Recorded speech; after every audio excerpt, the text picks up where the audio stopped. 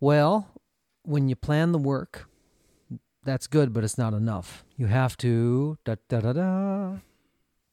You're saying work the plan? Yeah. Glad you picked up on my not clear cue there. Plan the work the plan. Join us today as we discuss this on Curiosity Continuum.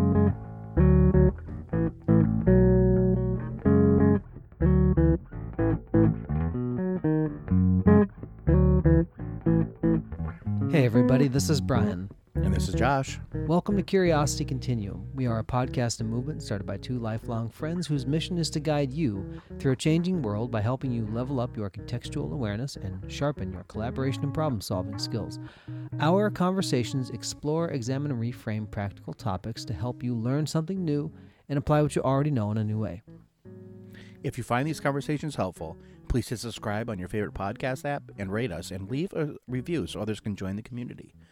You can always find us on CuriosityContinuum.com and our other social media accounts. Thanks for tuning in, and let's start the conversation. Okay, plan the work the plan. Said many times, very useful, Right. Continually useful, because you need to actually know what you're doing. Josh, this may seem a little bit overdone, which you probably say, well, yes, Brian, you overdo everything. But let's talk about the word plan and the word work, because those are interrelated, but let's talk about the plan. So, like, Okay, talk so about let's talk people. about it. Let's talk about it. There's like overall vision for it, right? So you kind of have to know Yes. first, before all of this, let's back it up a step. Like why you're doing something, right?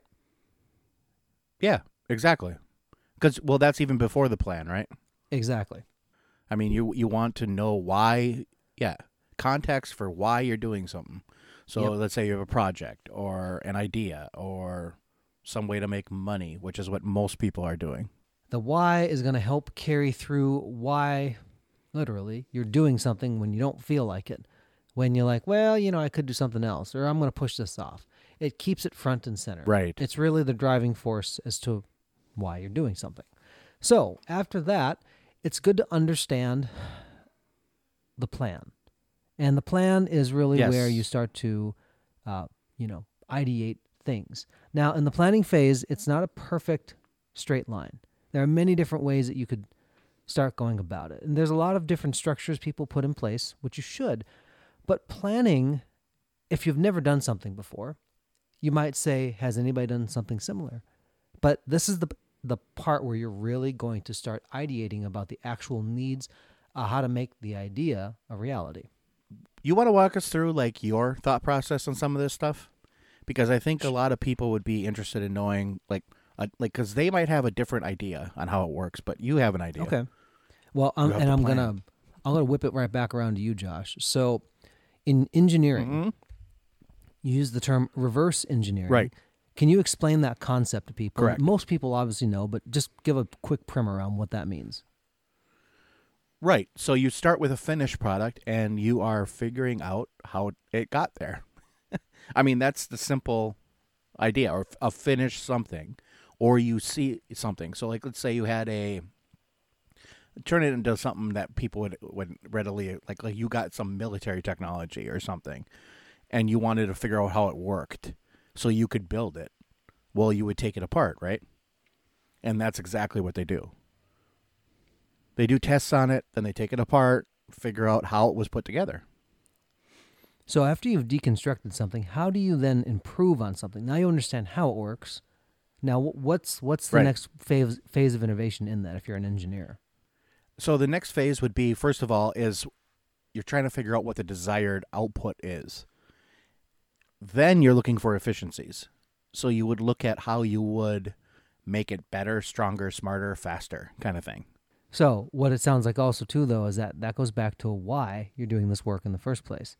Right. And let's Absolutely. just call out and say that you can enjoy the work you do, and it doesn't feel like, quote, work, and that's okay. Some people feel really guilty if they do something that they love. They feel like, well, because it's work, I should probably go like hate myself for 40 hours a week or whatever like that, or not really enjoy it to really get to Yeah. the work I want to do. No, you don't need to do that. Yeah. No, you can, it's okay. We're giving you permission. Whether, like, we don't have magic wands here to give you permission, but sometimes you just need to hear it. Like, you can enjoy the work you do, and if you're not, let's figure out why, and then let's plan the work. So here we go.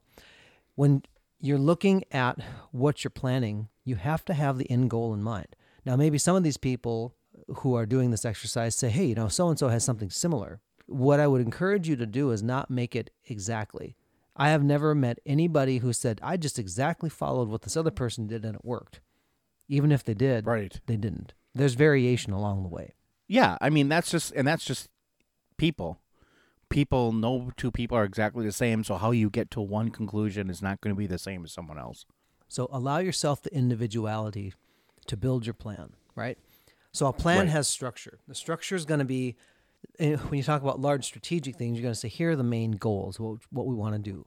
Peter Drucker is a famous management consultant talking about management by objectives. And, what are the things that you want to accomplish? What is the measure about how you're going to know if you're successful or not, right? Heard a Right. great way of kind of characterizing money. Money is the measure of how many people you've touched. And I really like that definition because for those who say, well, it's just money, it's not a big deal. Money obviously helps you do things in your life. Obviously, the love of money is the root of all evil, as the old wise saying goes. It's important to remember that, like, loving the money is not the point. Using your money to love others, that's a good point to kind of keep in your hat with everything.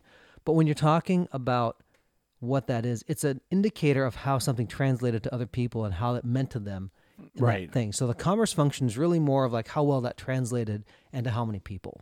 In that also to it, there's the word work.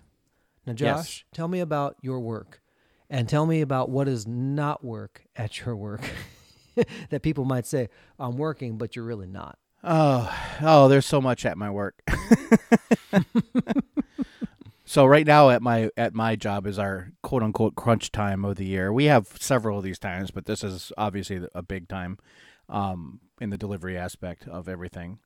And especially this year because of unique situations between COVID and other, depends where you live, but there's, lockdowns and there's all sorts of stuff going on. I would think that my job is a lot less glamorous than it used to be. And it's still a really fun job. I love it. I think people would get floored that all I do all day is I don't just sit around and deliver packages all day. I wish I did because that was the easy part of the job. But it's like when getting it ready for delivery is probably the hardest part of the job. Mm-hmm. And that's because a lot of honestly things come in like raw. Yeah, a lot of things come in unworked pretty much. And when you talk about business process, you're talking about the process. It's really that. It's the transformation of something in one form or state to another.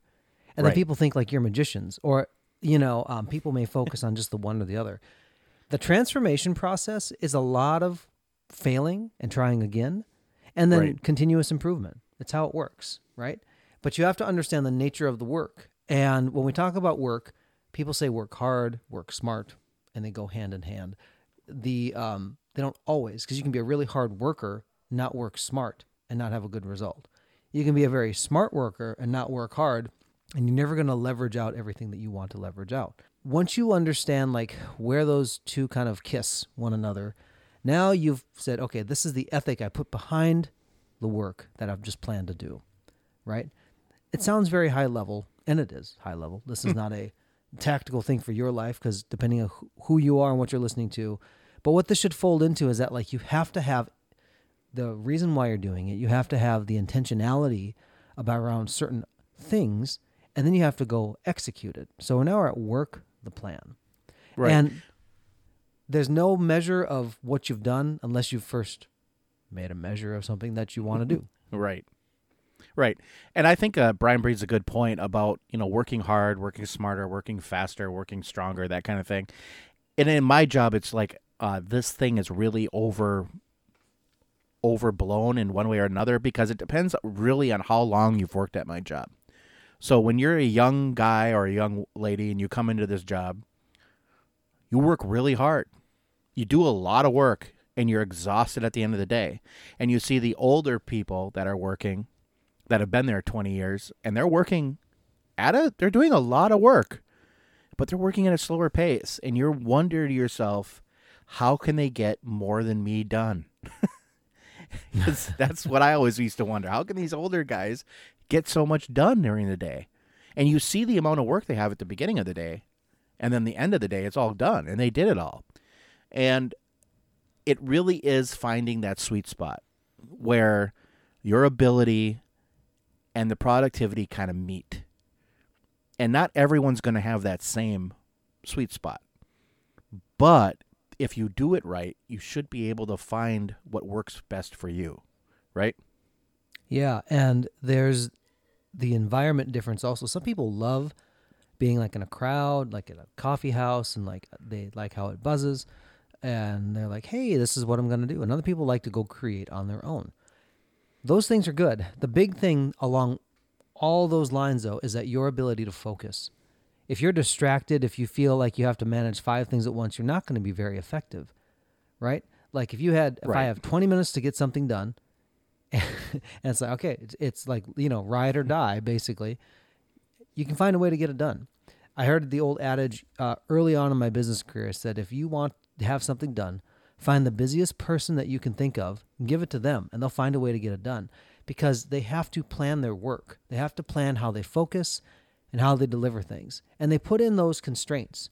They don't just say there's an infinite timeline for everything, because they know that their time is the most precious resource, and it's the great equalizer among the wealthy, among the poor, among however you, orient yourself in life.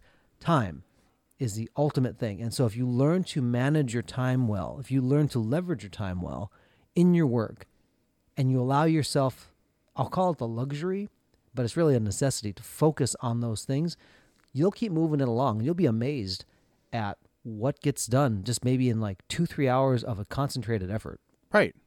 I mean, and that's a great thing to bring with you for every day, really, in anything you do. So I know some people are saying, maybe this doesn't really apply to me. Pretty sure it does. You just might have to think of how it applies to you, because it might be different. And there's different arenas where you do it. There's personal, there's public, there's professional. There's all different types of things, but nothing happens by random chance in this kind of world, right? Like if you're a big company, you begin to see the problem of randomness amplified.